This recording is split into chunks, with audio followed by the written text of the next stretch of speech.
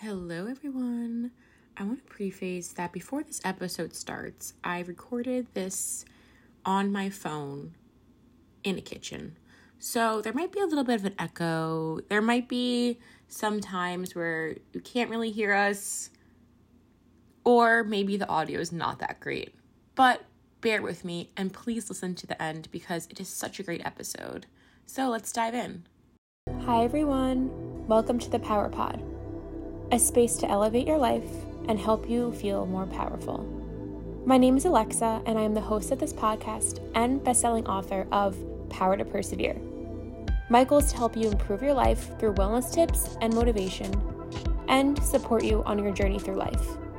Make sure you stay tuned for new episodes weekly. Hello, everyone. Welcome back to the pod. I have a special guest here today. Her name is Joanne. She was my neighbor, and she told me a little bit about her story, and I was like, oh my gosh, Joanne, you have to come on my podcast. You are a wealth of knowledge and also just an amazing soul who has tapped into her spirituality on such a deep level, and I knew her wisdom had to be shared with everyone else. So she's going to go through a little bit about the medical system, especially here in America, holistic health, how to love yourself, how to be guided by your intuition and spirituality. And she's also going to give a little bit of guidance for healthcare practitioners out there. If you're listening to this and you're a healthcare practitioner, make sure you listen to the end because this episode is for you. So, Joanne, I'm going to let you take it away. Well, thanks for having me on my first podcast.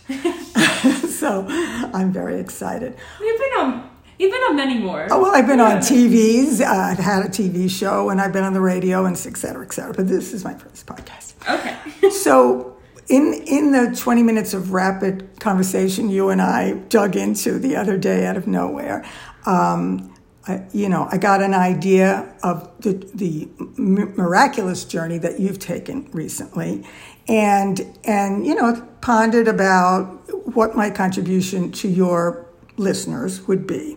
So I guess I want to talk a little bit about the history of healing integration. Before you start that, tell us a little bit about yourself and who you are, how you got started within the health space, what led you to become a nurse. For everyone listening, Joanne used to be a nurse, and then she actually worked in corporate healing. Okay, so I'm one of 7, the oldest daughter. 7 out of 7 went to college, my 2 brothers first, and then it was me, and I said, I want to go to nursing school. And my parents said, no, you're going to go to college. That's just a technical school. You're not going to go. And I knew, and I got to go. And when I got there, I knew why I was there. So I went to school in New York City. And so anyway, I went to nursing school, and I got my hands dirty, and I got my heart filled, and I, loved it. Knew it was for me.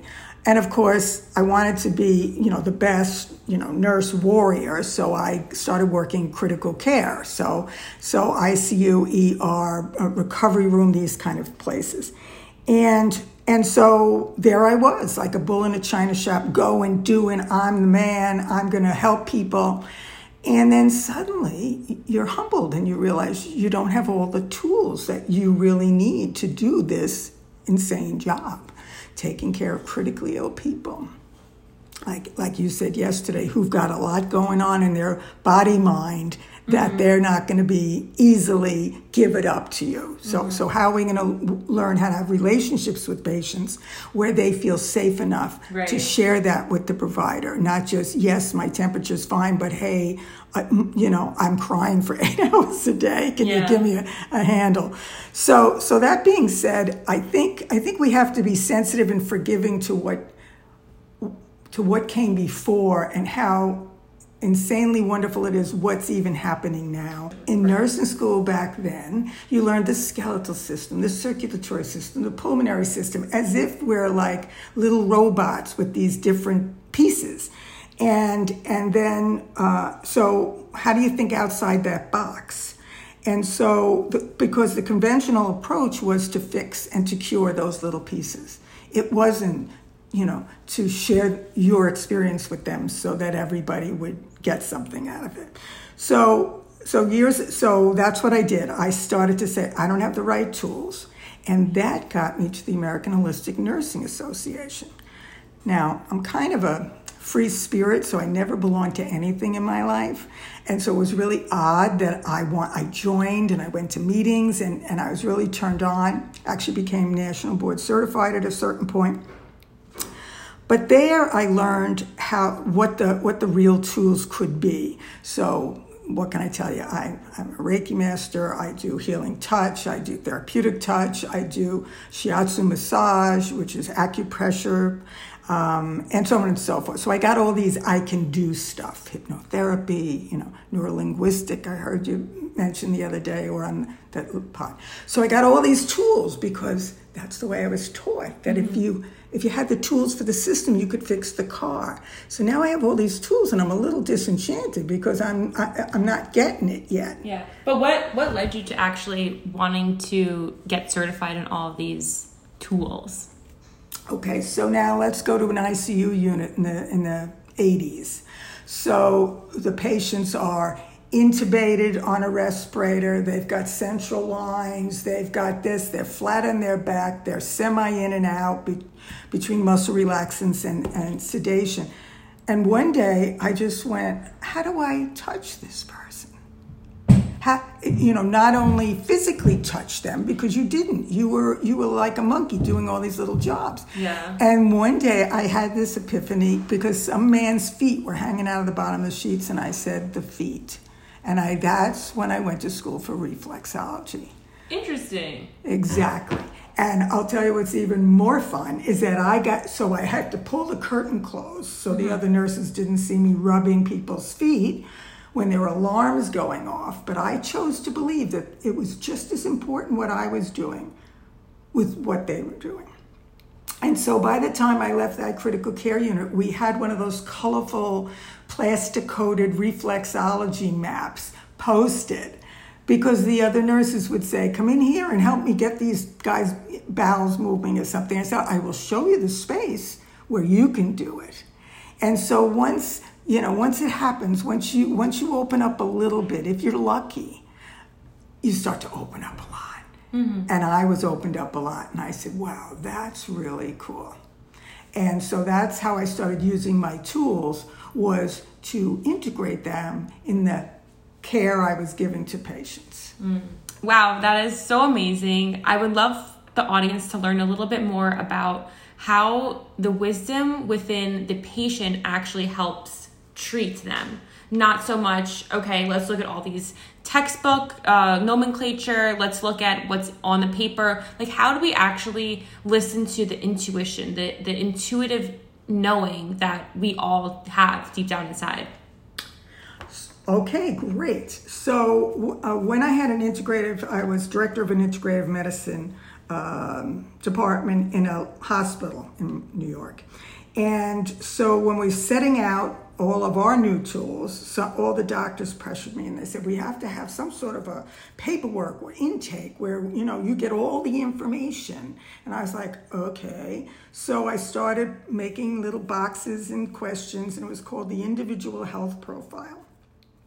And in the beginning, patients would come in for their 1 hour, to say, here's, I need help and whatever. And wait, which hospital was this at? Well, the hospital is no longer... Oh, this is the St. Vincent? No, this is United Hospital in Port Chester, New York. Okay. And so I did that, and it wasn't gratifying. And I had an acupuncturist, and I had all these wonderful therapists in the suite with me. But I didn't feel like we were as high as we could be on the scale of doing it right. And so one day someone came in and they started telling their story, because everybody has a story. And sick people have a story, and people don't want to hear it for their own fear, or it gets them uncomfortable. They don't know what to say. So it's an unheard story. And this woman came in and she starts talking and talking. And I put my pencil down on that piece of paper. And when she finished, I said, how can I help you? What are you thinking? Why are you here? Instead of actually going through the list of questions that you developed, you just said, you know what, let me hear what you have to say. You came here, I want to know why. and what you're thinking. And what were the questions that were on the sheet? Like, what's like the weight, your gender, like all that? Absolutely. Like what medications you're on. Yeah. So you just completely took that, put it in, threw it in the trash. Yeah, You're just exactly. like, what's going on? Yeah. Well, because we can all know that. Right. But knowing isn't wisdom. Right. So. And usually when I'm at the doctor, they will get all of that, the vitals, medications, blah, everything I'm on, my supplements. And they'll ask me why I'm there, but they actually won't even look at me. They're just on their computer the whole time. Yeah, well, things have even changed from 20 years ago when I'm telling about this individual health profile where I said, no, I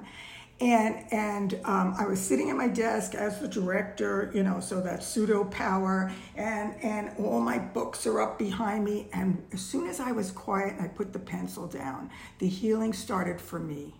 I could hear my books talking to me, telling me, don't worry, she's in the right place. Just listen to her story and you'll know. Mm-hmm. And in the end, when she was finished and she stopped and we knew it was a stop, I said, how can I help you? Why did you come here? What can we do? And she goes, from all her crying and her weakness, she went, I guess I would really like to try acupuncture. Bam. And there it was. So at this time, was this the ICU? No, this was a beautiful integrative medicine center with a full-time medical acupuncturist, Chinese acupuncturist, massage therapist, Reiki practitioners. Yeah. Okay, wow. And if you want to share with the audience, you actually developed all of these centers within each hospital system. Yes, that became my consulting gig was because a lot of hospitals realized their two-bag wasn't full. Mm-hmm. And an easy one is to either look at cardiology, where now they're looking at diet, now they're looking at exercise, but they're medical people. They're not going to sit there and talk about lifestyle. Right. And then you go to oncology, where people didn't buy the ticket to get in. They got thrown into oncology. Right. Okay. And now they're so nauseous, they're questioning the chemo and doing. So I used to say to doctors at the time, I can make you look good.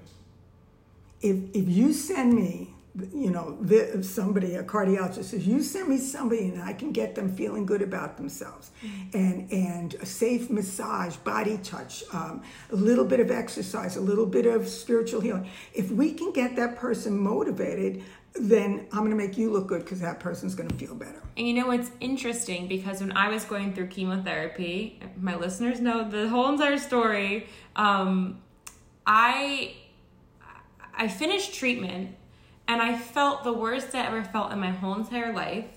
And every single day felt like a week, every week felt like a month, every month felt like a year. It didn't seem like I was ever going to get better. And I was so depressed. And I would tell my oncologist and my doctors how I was feeling, and they said, it's in your head. And it wasn't until I actually started to listen to myself and use that inner guidance system to help heal me. And it was working with integrative doctors, integrative dietitians, acupuncturists. Who else did I work with? I worked with Reiki practitioners, and the journey wasn't linear, and I'm still healing. I'm still going through it. I did sound bath healing this morning. I did yoga this morning. I've done Reiki just even last year, and I'm 5 years out of chemo. So these things work, and that's why I have Joanne here to show or to let you all listen to the facts. You can't knock it until you try it. Right. And if you're actually listening to this right now and you're still listening to this podcast, know that this is maybe meant for you. Maybe you should tap into that inner knowing. When you hear what Joanne is talking about, what do you feel like is coming to you? Do you feel like maybe you should try acupuncture, you should try Reiki, you should try reflexology? And whatever comes to you first, I say go for that. Just take a first step. Yeah, take the step into that. And I want to hear a little bit more about what patients were actually experiencing when you were working with them too. Okay, great, and thank you. That was we just built a little bridge for ourselves. That was excellent. But it's difficult when you're at your most vulnerable. You're so sick and you're vulnerable, and someone's telling you, you know, you're going to die. We're going to get you bail, and you have to take this caustic this and everything. It's really hard to think, oh, I'll go to a Reiki master. Right. So I get it. And over the years, so back then I felt my job, I knew the messaging to my soul was, do the hard work, roll up your sleeves and go in and give it a fight. Get it where integrated so that somebody doesn't think they're choosing between their doctor and an acupuncture doctor. They're choosing. That was my goal in life, was to make sure that people, I used to say we have a global economy. Nobody questions that. Why don't we have global medicine? Right. Why aren't we practicing Ayurvedic? Why aren't people doing tongue diagnosis when you're in the ICU? I don't know. But I set out to just put my toe in the sand and just start crawling to try to see what we could integrate. So a couple of stories, yeah. So one story is I was working in my office and I got a call from a big head nurse supervisor over in the hospital side. And she said, we have a woman who's basically dying in ICU, and she has 2 grown daughters, and they're freaking out, and they're insisting we feed her, and they're insisting, and we don't really quite know how to handle this anymore. And I said, okay. I get off the phone. I thought, well, what do I know what to say to these people? And over the 2 ladies came, and they sat in the chair and they cried, and they wanted their mom to eat, and if she could only eat, and if the hospital could only get food in there. And I was sitting and I listened to their whole story, and when they got to the end, I took a breath and I said, you love your mom. You want nourishment for your mom. And their heads were banging, oh, yeah, that's right. And I said, okay, right now, her need isn't physical nourishment, is it? I said, her need is spiritual, emotional nourishment. So how can I help you get that for your mom?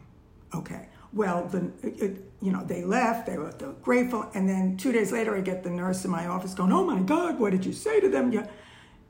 We all worked together. They saw that they couldn't get through to these women who were suffering, watching their mother suffer. So how wonderful that we had an integrative medicine center where they could pass the ball, and I passed it back. Mm-hmm.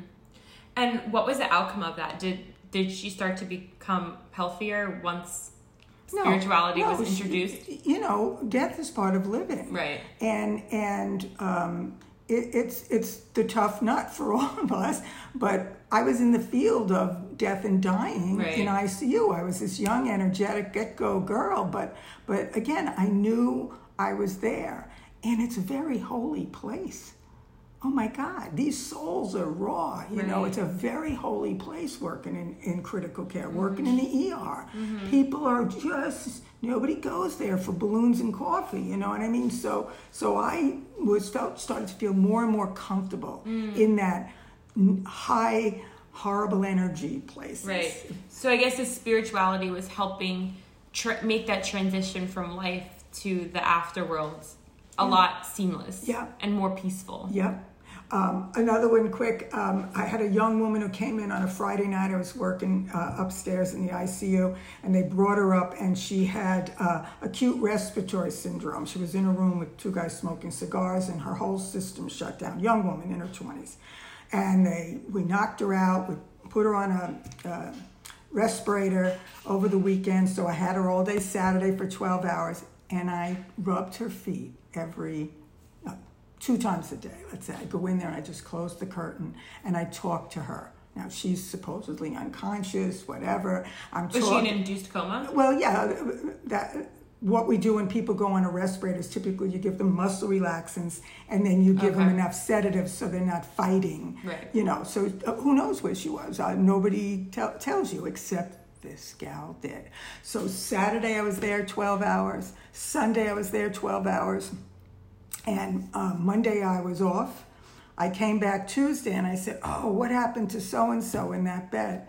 And they said, oh, she's downstairs. We discharged her yesterday to a regular floor. So at lunchtime I went to see her and I walked in the room and I said, hey, I'm Joanne, I'm one of the nurses. And she starts to emote. And she said, I would recognize your voice anywhere. Wow. Thank you. I just got the chills. Because that's the fun when you get to the truth of life. Yeah. The truth of life. My intention that day with this young woman wasn't to suction her the most or, clean her feet up the most. It was to connect with her and let her know that I was there. Right. And I feel like the reason why people survive today as well is because they have connection, they have community, they have that knowing that there's another soul that's helping theirs live. And I feel like the whole reason why I'm on this journey of, podcasting, writing my book and doing everything I'm doing is because I didn't really have that when I was going through, cancer, and it was a really rough time. And the fact that now I'm connecting with other people and other people are listening to this podcast and they know that there's a community out there. And this is what is helping them actually have faith and courage to live. Now, as we take a step from learning about all these stories of you actually helping these patients, let's dive a little bit more into the integrative consciousness of self-love and how you can actually develop a love for self. And another thing too, how love helps heal. Love helps heal. So I believe that this is at every age.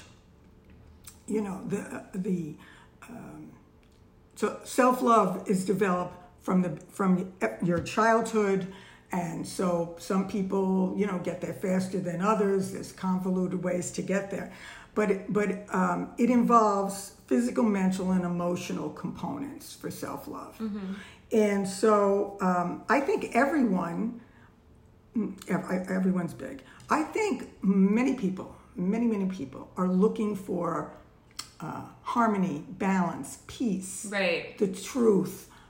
We can go from the most aerial to the most dense and say people are looking. We're unhealthy. We're mentally, physically, and spiritually unhealthy. Right. And just to intervene here, especially I feel like in New York City, I feel like it's a huge rat race, and I find that there's a very small community of individuals who actually practice self-love and self-healing. And I feel like I'm new to this because I had a therapist tell me, you don't love yourself. And I was like, what do you mean I don't love myself? She's like, after this session, when you go to bed tonight, look in the mirror and tell yourself, I love you in your eyes. And it was that moment that I realized, oh my gosh, a lot of my healing actually needs to start with self-love, because I thought I loved myself, but me actually practicing love made me realize that maybe I don't. Maybe I need to integrate more love into my life. And I swear, as soon as I started to look at myself in the mirror every day, say I love you out loud, and then start to practice different affirmations while doing that, repeat them in my head every single day, which I have a podcast episode on this. I'll have to link it down below. That's when the real health started. That's when the real healing started. And that was just like 6 months ago, not even. It was so recent. And I feel such a weight lifted off my shoulders. Yes. I feel like very light. Right. So again, back to back 35 years ago, we said we should integrate because people are not well, and well meaning all of that. When I ran these integrative medicine centers and said to doctors, we're here to help. They did the physical part or the mental part, but so what basically they passed the ball was in this part. How do you connect with your inner soul if you didn't even know you had one? Right. How do you connect with your heart chakra if you didn't know you had one? And for the disbelievers of the chakras, could you actually explain what the heart chakra is? Well, sure. We have 7 chakras. They're what transduces the outside energy of the universe into our inside energy. Mm-hmm. And so if those transducers get, muddy or clogged or something, your flow, your integration with the universe, which, again, your question about why so many people in New York don't feel well, because they don't hug a tree. They don't... Yeah, we're in a concrete jungle, and we're just work 24/7 on the subway, commuting, running here, running there. Right. And it's a rat race. It's a rat race. It's a rat race. And we didn't coin that phrase because my dad used to say it was a rat race, and he's long gone at 100 years old. So the point is that right now it's about consciousness. Since people are the walking wounded, the walking unwell, there is this energy, especially in populated urban areas, where, I'm not, what's going on? How do I feel? I don't know what to do. I don't have any time to go to yoga. I don't have any this. I don't have any that. Yeah, I tell my father this all the time. He's like, oh, well, I don't have time to go take care of myself. I was like, okay, the less time you take care of yourself, the less time you're going to have here on earth. Yeah. So you need to go take care of yourself. Or quality time. Right. That was a difficult concept for me to help people understand. Oh, I don't care. Only the good die young. And no, this is not funny. Yeah, this is it's like more so like generational trauma in a way, right? These. It's called capitalism. Frankly, meaning we all have quotients and things we have to achieve, and it's not our harmonic balance place. So we aren't the first humans on the planet. So I always say we're spiritual beings having a human existence, and so before that, hunters and gatherers had all day to do it. They chatted, they ate. I mean, it sounds silly, but it's not silly. And unless the majority of us, let's stay with this country, start to recognize that being overweight isn't a joke, getting diabetes isn't a joke, your child getting diabetes because they are overweight isn't a joke. This is a burden of our society. Do you think it has to do with self-love? Well, not all of it. I mean, there's a lot of genetic components that have to do with it. Like maybe not loving yourself can affect the way that your genes turn on and turn off. You're preaching to the choir, yes. But epigenetics, everyone. Yeah, epigenetics, exactly. But I always say to people, here's your prescription. In fact, I even had pads made, just like prescription pads, for my practitioners, because that had power. I kept on trying to find where's the power to help people. Right. So if I gave them, meditate once a day and do 2 yoga classes 2 times a week, I'll see you next week, that would be a tough way for them to start, but you have to help people get out of the rat race. You have to have people love themselves enough in the rat race to find a way out. And how would you suggest people to tap into self-love? I would say start with the simple. Start with nourishing yourself. Think about, are you nourishing yourself good stuff? Are you buying those strawberries? Oh, they're a little expensive. I'll just get ice cream. So baby steps. Right. And physically, I used to tell my patients, when you get up in the morning, take a shower, get yourself dressed, but before you get in the car, go stand outside. 5 minutes. It's not meditation. Just stand outside. And so I think the best thing we can do is help people understand that the starting place is very small. Small, yeah. It's very small. And like you said before, what turns on one person, they may say, I'm going to get a pedometer and start walking. And I'm like, great. Right. Awesome. Somebody else says, well, I'm going to go on a... Yeah, so do what you're called to. Exactly. Because your inner voice is what you're not hearing when you're in the loud rat race. And what if your inner voice is telling you to do everything? Where do you start? Well, then that's what it's telling you to do for a reason. Because you probably do everything in every other part of your life too.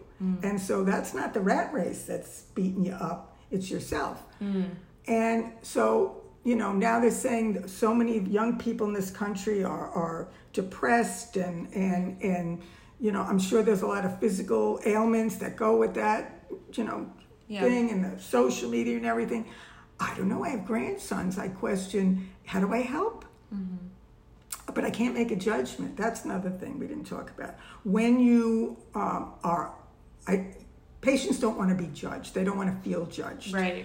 And so that's another important piece to unlock those doors, and that happens in a relationship, a safe relationship, a true relationship. So like for the healthcare practitioners listening, learn how to build trust and be patient with your patients. Yeah. Well, if you want an optimum outcome, which I believe every healthcare provider does want, then we have to heal the healers.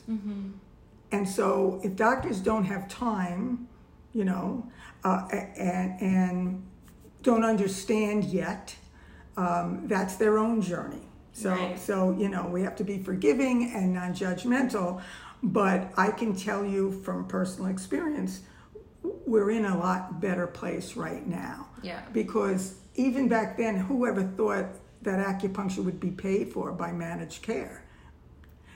The whole self-pay component of what we're talking about, and yes, self-love is a wonderful goal, but to get there, you have to make those decisions in between.